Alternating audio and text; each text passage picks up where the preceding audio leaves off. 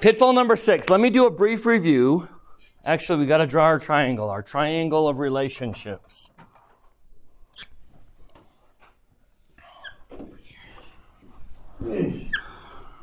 So 1s, 2s, 3s, 4s, 5, 6. 1, 2, 3, 4, 5, 6.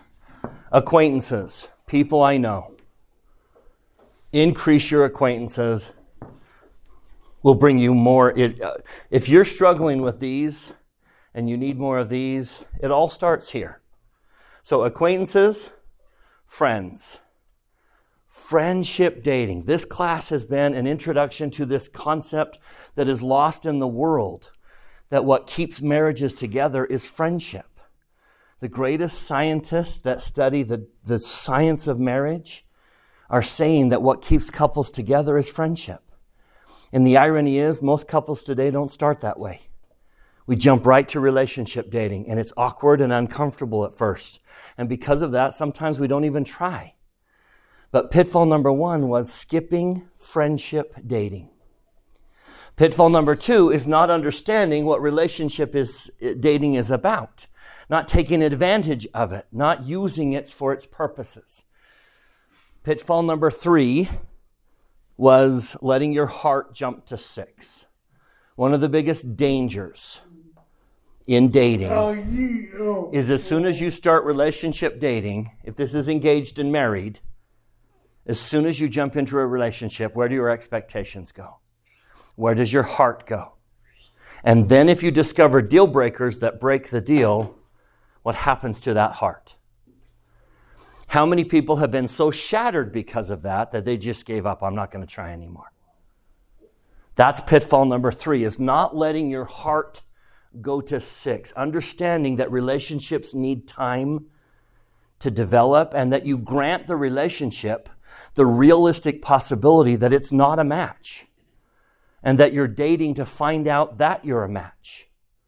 And if you discover that you're not a match, you're going to keep your heart from going to 6 so that you can just, you know what, we're not a match. And you put that puzzle piece down and you pick up another one. Is it somehow a failure if 2 people aren't a match? No. This one wasn't a match, so we put it down and we pick up another piece. Sorry, it's my first time in this class. What are the 1, 2, 3, 4, 5? So these are acquaintances. These are people I know. Oh, you're in my ward. I know you. These are friends. This is friendship dating. Friendship dating is different than relationships dating. It's just about building a friendship. Do you remember when Ammon shows up in Lamoni's town, and Lamoni says, "What are your desires?" And he says, "I desire to dwell among you, perhaps even until the day I die. Whether you join my church or not, I would like you in my life." Friendship dating is when we say, look, whether we're a match or not, and that's a subject for another day, can we build a friendship? Friendship dating is comfortable because you're not playing the game of are we a match? You're not on display, so to speak. You're simply building a friendship. Whether we're a match or not, let's build a friendship. That's friendship dating. This is relationship dating. And the purpose of relationship dating is to ask the question, are we a match? And we should deliberately date in such a way that we show that we're a match. For example, children are a deal breaker. My philosophy is if something's going to break the deal, when should it break the deal? The sooner the better. The sooner it breaks the deal, the better. The less painful, right? So if children is a deal breaker, what's one thing you should deliberately plan on doing on a date? It should involve children. Dates should involve money in the sense that I get to see how we feel about money. Dates should involve work in the sense that I get to see how hard we work. I don't want to be married to someone who just gives up when things get tough. Well, how would I know that? If we've never planned a date where we did something tough, like a long hike, or something like that. Do you see the purpose of dating? The purpose of dating is to show each other that there is an absence of deal breakers in this relationship. And so we date with that in mind. So pitfall 1 is skipping this one. Pitfall 2 is not understanding the purpose of this one. This was engaged and this was married. Pitfall number 3 is while you're doing this, you let your heart go where? Here. How common is that? Even as little kids, right? You fell in love with a star, you fell in love with some singer or an actress or an actor or an athlete, and all of a sudden you pictured being married to them. Because our brain automatically jumps to marriage every time we crave a relationship with someone. So pitfall number 3 is keep your heart here. Grant the relationship time without the pressure to see if we're a match. Pitfall number 4 was inappropriate dating. If I'm on a date with a 1, but I have a 4 mentality, how's that date going to go? How's that date going to go for the person I'm on the date with, that I've invited on the date? If we barely know each other, and I'm kind of testing the water to see if we're marriage material, how's that date going to go? And probably it's a one and done, right? What's the purpose of being on a date with a 1? What should be the sole focus of the date? And the purpose of the date? Build a friendship. The purpose of being on a date with a 2 is to begin to focus on the person and develop the friendship like we can't do here. And so we spent time talking at each level. What's the purpose of the date here? Make sure you're appropriate dating. Now, last week we did pitfall number 5. And that is, so the first 4 pitfalls have to do with going up and down the triangle. Now we're going to focus here. This is going to be our focus. And we're going to answer the question, are we a match? The next few pitfalls are designed to answer the question, are we a match? Stephen. Oh, you got to read. Yeah. Do you know what? Levi's going to be our reader. You hand it to Levi, and you raise your hand, and he'll read your comment. Stephen. He said, what was the problem? I don't know who he got, but what was the problem with Mark Hackett, Scott Peterson on children? Yes. Yes. That was a very significant deal breaker, wasn't it? Very good. Good point. Now, not to be judgmental, but do you think when they were dating, they could have dated in such a way that that would have revealed itself? And that's the point.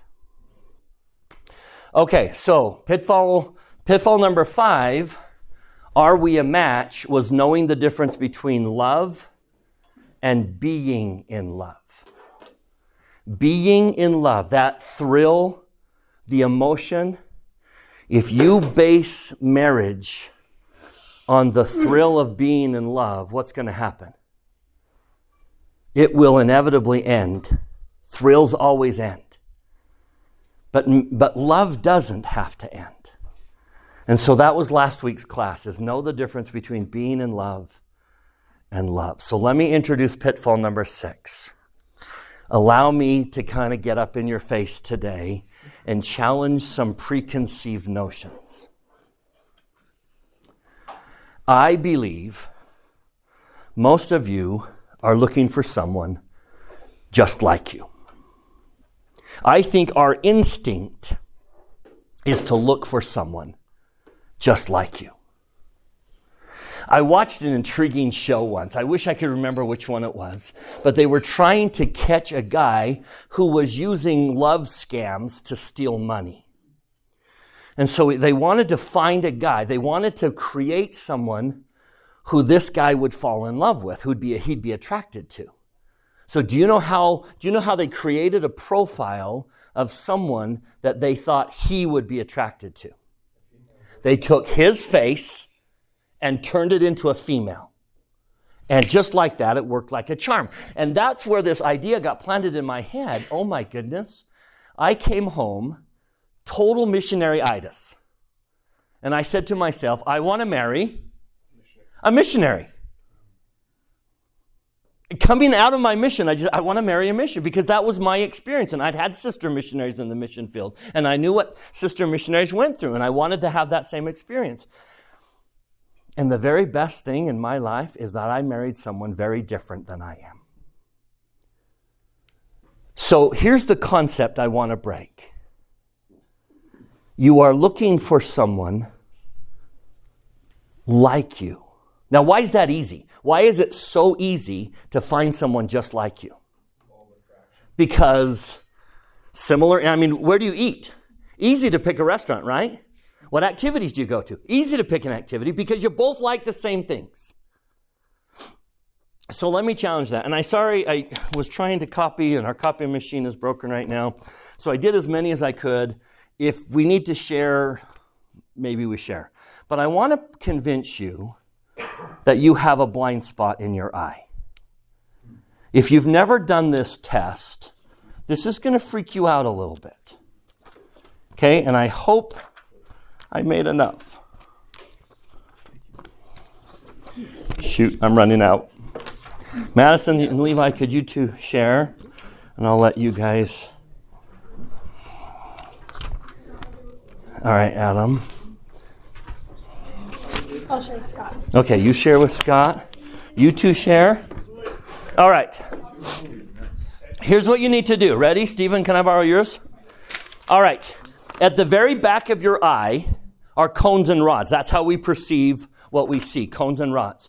But they send a message to your brain, and they gather, all those nerves gather at a spot where we call where the optic nerve is. Where that optic nerve is in the back of your eye, there are no cones and rods. So right there in that hole, you cannot perceive sight. You have a hole in your vision. So you need to close one eye. Keep one eye closed, and then it doesn't matter if you want to look at the plus sign and have the dot on the outside. So stare at the plus sign and keep the dot on the outside. Now don't look at the dot, look at the plus sign. And move it out slowly until all of a sudden the dot disappears. Right there. When I get it right there, I'm staring at the plus and I cannot see the dot in my peripheral vision because that's where my optic nerve would perceive it. The dot disappears. It's freaky.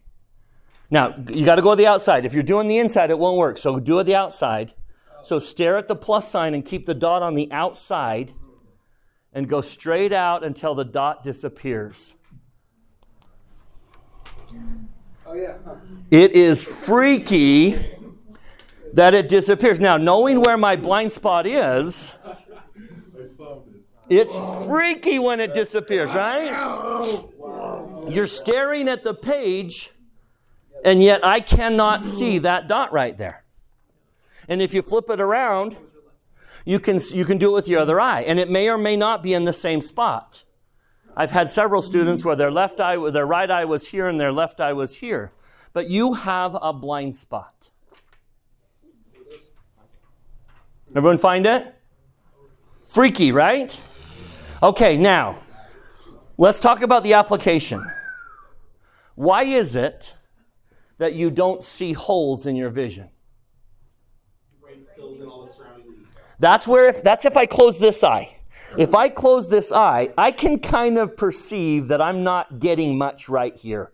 And my brain's just kind of filling it in. But when I open this eye, I see very clearly in that very spot where right here I didn't see clearly. Why don't I have a blind spot when my two eyes are open? This eye is not blind where this eye is. And this eye is not blind where this eye is. In other words, my blinds are, say it, They're like complementary. What would be the biggest problem with marrying someone just like you? Same interest. That makes it easy. Same interests. But same blind spots.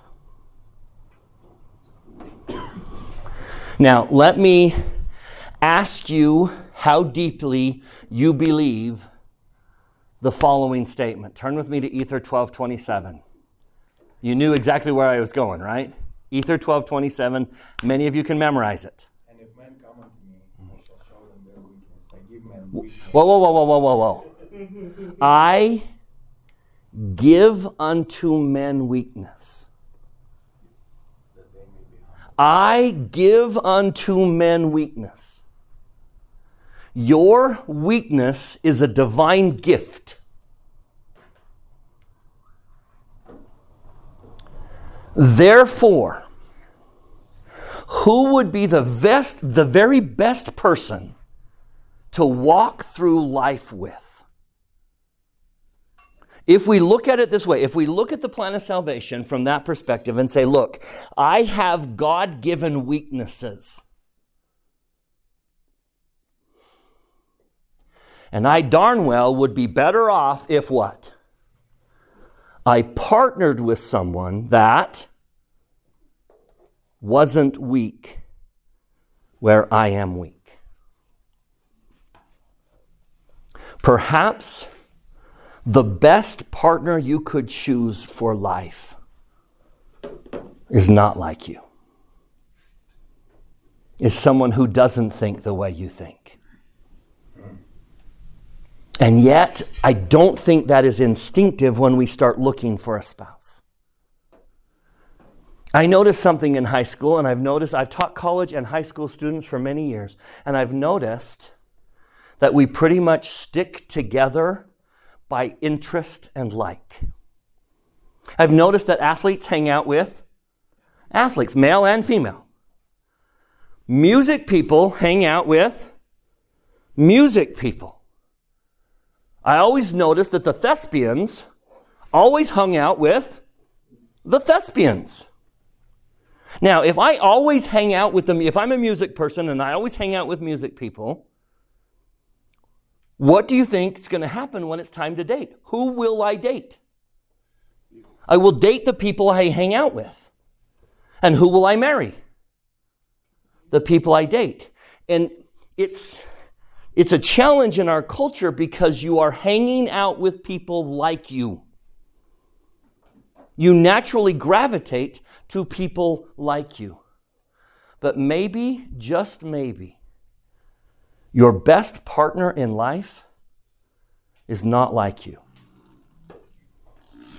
Maybe the best partner you could partner with is someone who sees what you don't see. Let me use 2 church scripture examples to illustrate. Number 1, Stephen, you need some help? He just says, she is yours forever. That's right. That's fantastic. Let me show you 2 scriptural examples of, do you find a compliment or do you ignore that you have a weakness and just forget that? Let me use Joseph Smith and Oliver Cowdery. Let's start with Oliver. Turn with me to section 23 of the Doctrine and Covenants. Tell me what was Oliver told. Let's start with Oliver. Section 23, verse 1. Oliver Cowdery was told, quite bluntly from the Lord. I mean, talk about if men come into me, I will show into their weakness. How about have it revealed and printed in Scripture for the whole world to know? Section 23, verse 1. What was Oliver Cowdery's weakness as published to the whole world? Oliver, you have a weakness, and guess what it is? Behold, I speak unto you, Oliver, a few words. Behold, thou art blessed and art under no condemnation, but beware of pride, lest thou shouldst enter into temptation. Oliver, you have a weakness, and it's pride. Now, Oliver is the number 1 guy. He's the second in command guy. That's going to be hard for someone who has pride, doesn't it? I mean, here we've got Joseph, and where's Oliver? Yeah, kind of there, right? Always there, faithful. Who was the first person baptized in this dispensation? Oliver, because who did it? He did it. But do you see, that's setting Oliver up for a challenge because Oliver's problem is pride. And what's going to happen if you're the number 2 guy? Somewhere along the line, what's going to happen? I'm not happy being the number 2 guy. So Oliver's position in the church is contradictory to his weakness. Now that's okay, right? Because if men come unto me, I'll show unto your weakness. I give unto men weakness. That they may be humble, and my grace is sufficient for all men that humble themselves before me. And if men come unto me and humble themselves before me and have faith in me, then will I make good things become strong. So Oliver, we can make this work. We can make this work. You can be the number 2 guy, and you can struggle with pride if you find a compliment. So, for example, keep one page in the Doctrine and flip to the Book of Mormon. I love what they did in Sidon after Ammoniah. Remember the whole story about Ammoniah? Remember when they were burning the women and the children? And Zeezrom was the chief bad guy that got converted. And he went, and he thought he was responsible for Alma and Amulek's death. And so then Alma and Amulek come. Now they establish a church. Now, having watched what happened in Ammoniah, they're going to make sure it doesn't happen again, right? So they move into Sidon, and what do they do? Look at verse 15. Alma 15, verse 17, sorry. Alma 15, 17. Alma says, I'm not leaving this place until we've done what? Until we have established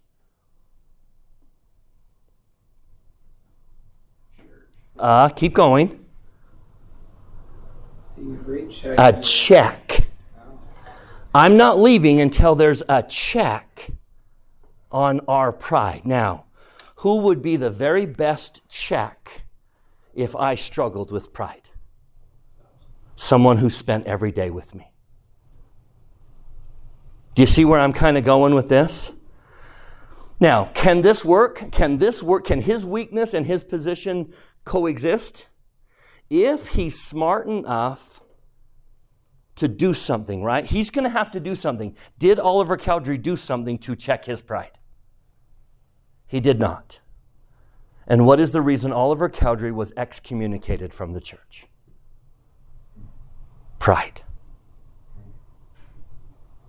His pride cost him his membership in the church. Now let me contrast that. Go back to the Doctrine and Covenants. Go to section 24. Back in section 24, go to the verse 8. Section 24, verse 9. Sorry.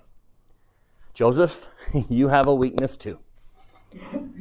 If men come unto me, I will show them their weakness. I give unto men weakness. Joseph Smith had a weakness. What was his weakness? Printed in the scripture for everyone to know. That's got to be brutal. What was Joseph's weakness? Section 24, verse 9. What was his weakness? He's not very good in temporal labors. Can I give you an example? We know the story about how the Aaronic priesthood was restored. Right? They're translating the Book of Mormon. It says something about baptism. They go out to the banks of the Susquehanna River, or John the Baptist comes. We know the story, right? Can anyone tell me the story of how the Melchizedek priesthood was restored? We know it was. But we don't know the story. Tell me why we don't know the story. Because Joseph never wrote it down. And why didn't Joseph write it down? Because he's not very good at temporal things. I will admit, I am not very good at temporal things. Do you want to know how many times the secretaries have to email and say, Bryce, mark your rolls. Please mark your rolls. Every week. Because I love teaching, but I don't care about marking the rolls or keeping track of that. And I'm not very good at temporal things. And I totally sympathize with Joseph, who never wrote it down. But in contrast to Oliver, tell me what Joseph did.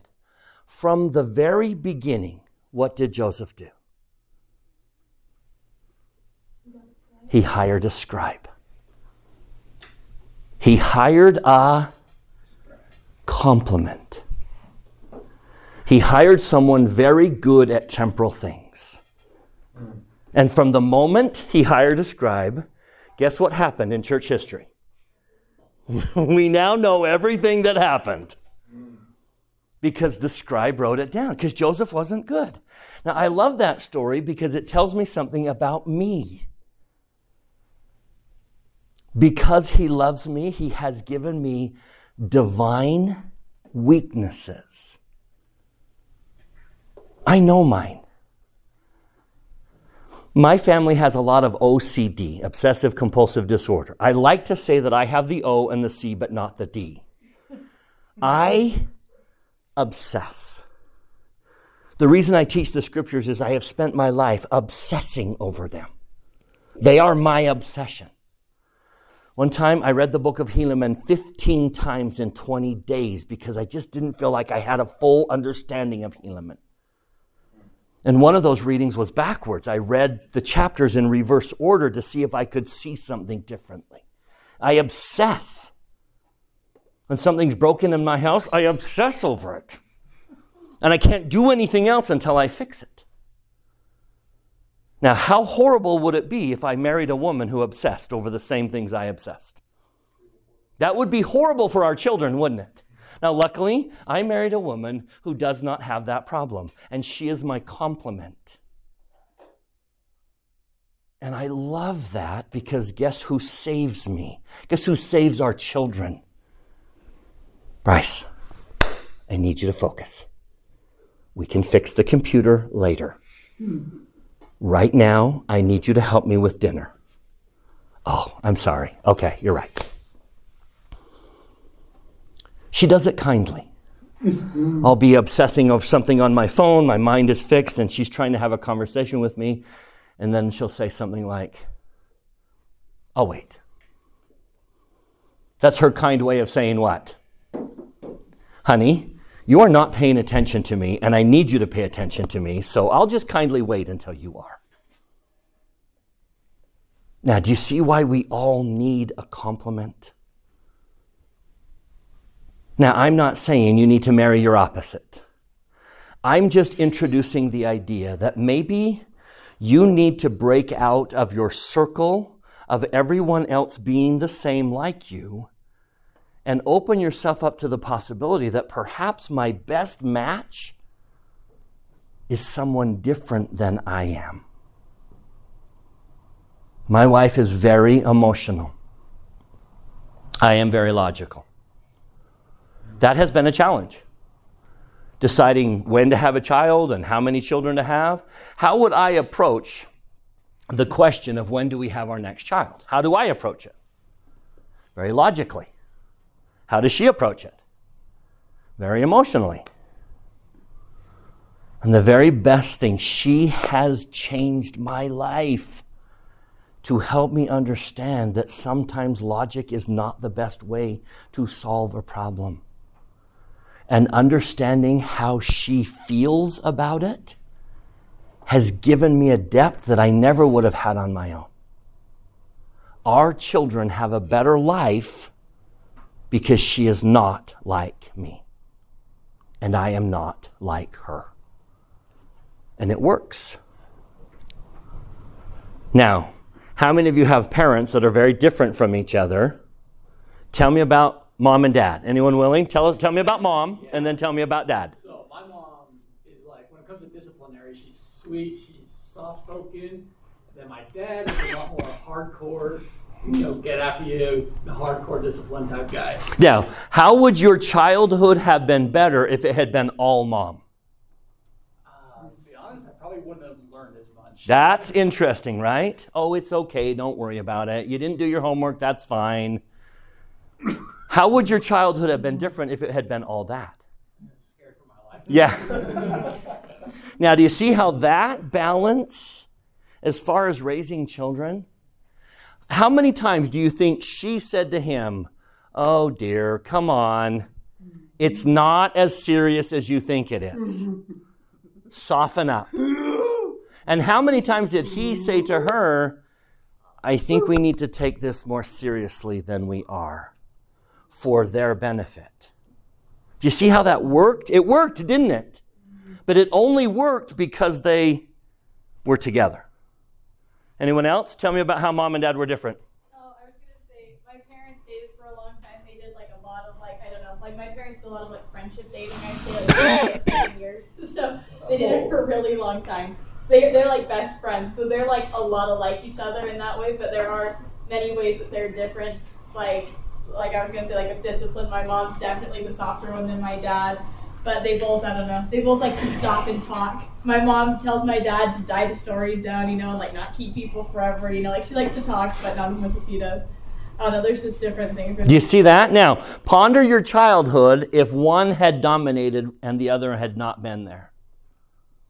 And then do the reverse. And do you see how that your childhood was better because of the two coming together? Now, Rachel, you want to... Yeah, I was going to say that, like for me and Hannah was the complete opposite. Our mom was more disciplined, and then our dad was more the soft, sweet one.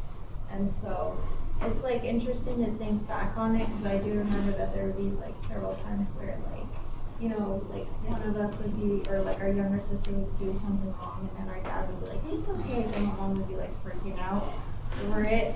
And so, but then they would have a talk about it, and then my dad would try to, if it was a situation where it was an aspect, my dad would try to tell her, it's okay, it's not a big deal. While, like, there were other times where my mom would be like, I think we need to take this more seriously, so. There's the balance, right? Yeah. That's the beauty. Go ahead. I just had a question. Can I tell you not about my mom and dad? Yeah. About my relationship. Right Yeah. now? So I'm dating a girl. I've been married before. She'd been married before. And we've been dating for about 4.5 months. And she always keeps saying, we met in the ward, right? She's a second counselor in Relief Society presidency. She loves the Lord. She goes to the temple. I'm a return missionary myself. I work in the temple currently. And we have a lot of similarities. But when we started dating, she would always say, like, Alex, we're so different. And she would point out to those different things that we have. And so one thing that is really different about us is I'm very emotional. Like, I make a decision being driven by feeling, and she is all OCD. It's the opposite of Jen and I. Clean. Her schedule, Lake Powell is in the end of July. Grandma Joe comes in September. For Halloween, we're going to Disneyland. Yep. Like this. It's all scheduled. Like this, exactly. And up until this lesson today, I was honestly thinking it's a deal breaker, because I had this paradigm where similarities attract, the law of attraction. But now, in the light of what you just explained, maybe just maybe, it's a good thing that we're like that. Yeah. And again, take all of these things and weigh them as you're juggling all these balls and looking for an eternal companion. I just invite you to consider, if men come unto me, I will show unto them their weakness. I give unto men weakness. I give unto men weakness. You have a divinely given weakness. Oliver Cowdery's was pride. Joseph was not very good at temporal things. Every one of you have a weakness. And maybe, just maybe, the best person to partner with to get through life is someone who complements that. Where you can find things in common and go to find a restaurant to eat at and do an activity that you both enjoy. And yet someone who can say, I need to show you a different way of thinking. And that has been the biggest blessing. My wife has completely changed my life and made me a better person, because she's my complement. In many ways, we're very similar. In many ways, we're very, very different. Here and then here. Okay. So I'm curious your take on this. I'm just sort of connecting this off. My parents are a little interesting in that I would say probably 4/5 of their personalities and the way they act are the same instead of different. And so I've been trying to think through, I'm like, okay, how does that line up? The thing I'm realizing is that the fifth, where they're very different people, is where all of their blind spots are constant. Yeah. And I'm realizing, I think maybe, I'm curious your thoughts on that, but what occurs to me is maybe that's... And sometimes the combination is a 4/5 combination. Right. Where we're very, very similar, but that one area where we're different is exactly what I need to see. And that's exactly... And I need you to help me see. The other thought I have is, even if your parents were 5/5 the same, the children then become the other way of seeing the world. That's a really interesting point. And then all of a sudden I wonder if there's wisdom in Heavenly Father sending you to that family to say, Mom, my life is going to teach you a different way of thinking. My brother, thankfully, made my dad a much better dad. Because my brother forced my dad to rethink his ways. And I am blessed. I have a better relationship with my dad because of the struggle he had with my brother for a long time. So if it's not your spouse, the Lord will send someone in your life that will help you. I promise you. But just one thing to consider as you're dating, pitfall number 6 is not, now let me give you a term. I want to give you a term. We've been talking about deal breakers. And next week we'll focus back, we'll be back here. Deal breakers, preferences. Now let me throw out a third word. Needs. What do you need in a spouse? What do you need in a spouse? That's a question that I'm guessing you've never asked yourself. And my invitation to you today is not put everything in that one category, but balance that category with everything else. What do you need? If you're going to pick someone to walk through this life with together, what do you need in that spouse? Go ahead. I can't remember. I'm so sorry. Dang it, I hate it when that happens. I apologize. But would you this week, as you've thought about, do you have a thought, Stephen or Levi? I was going to ask, but if you're going to talk about it next week, but is a need just like the opposite of a deal breaker? Now, do you see? This is essential similarities. We need to be the same in this area.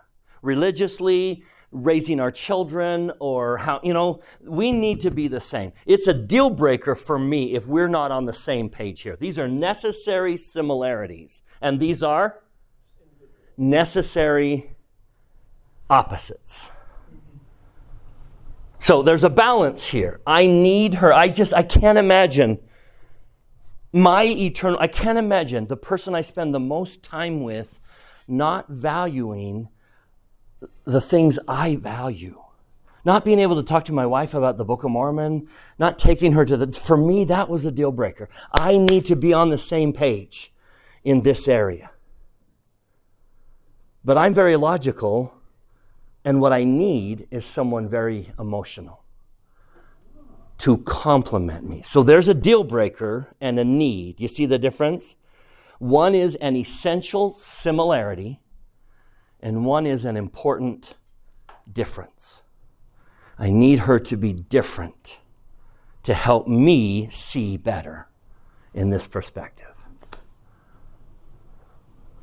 My wife loves more deeply than I can even imagine. And that hadn't been a strength of mine. I love differently. She has changed me. Because I was wise enough to marry someone who didn't think like I have now grown to think like her. And I'm a better person because of it. Does that answer your question? Yeah. All right, so I leave you my testimony. I know a lot of these, I'm giving you balls that you've got to juggle. You got to, I've got over here deal breakers I got to think about. Over here I've got preferences. And then I've got all of this. And then I've just given you one more ball to think about, and that is, maybe I need to expand the people I hang out with because I'm always hanging around the people like me. That's probably the most important application I would have you think about today is your circle of acquaintances and friends limited to people who are like you? Because if you hang out with them, who are you going to date? And if you date them, who are you going to marry?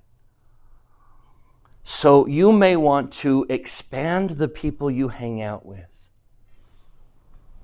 If you're a music person, break that circle and hang out with non-music people. Yes, there are good people who don't like music.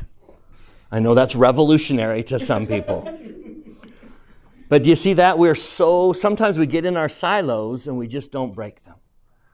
I'm incredibly privileged to have a childhood group of friends that we've all still stayed best friends to this day.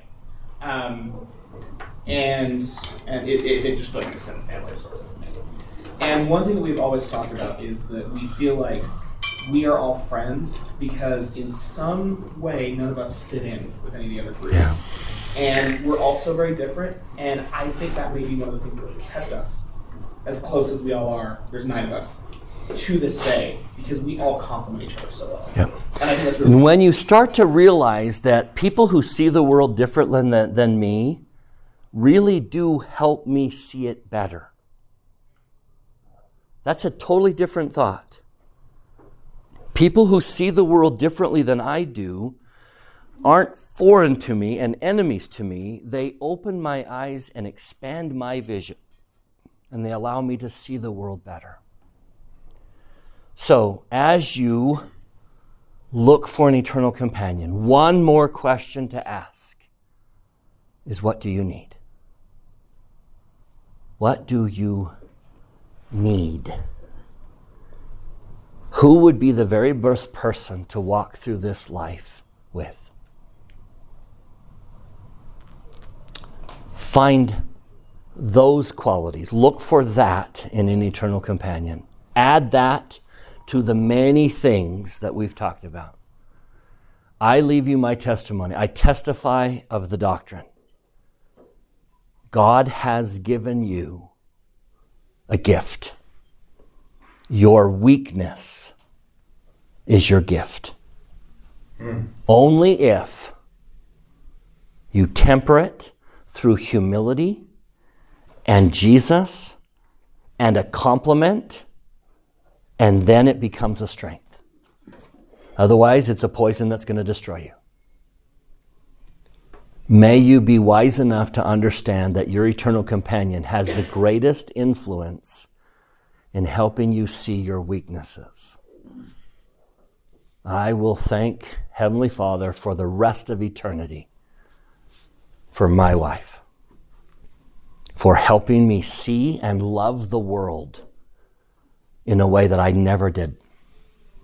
And now I'm a better person because of what I've learned to see through her eyes. I would not be successful without her. And I say that in the name of Jesus Christ, amen.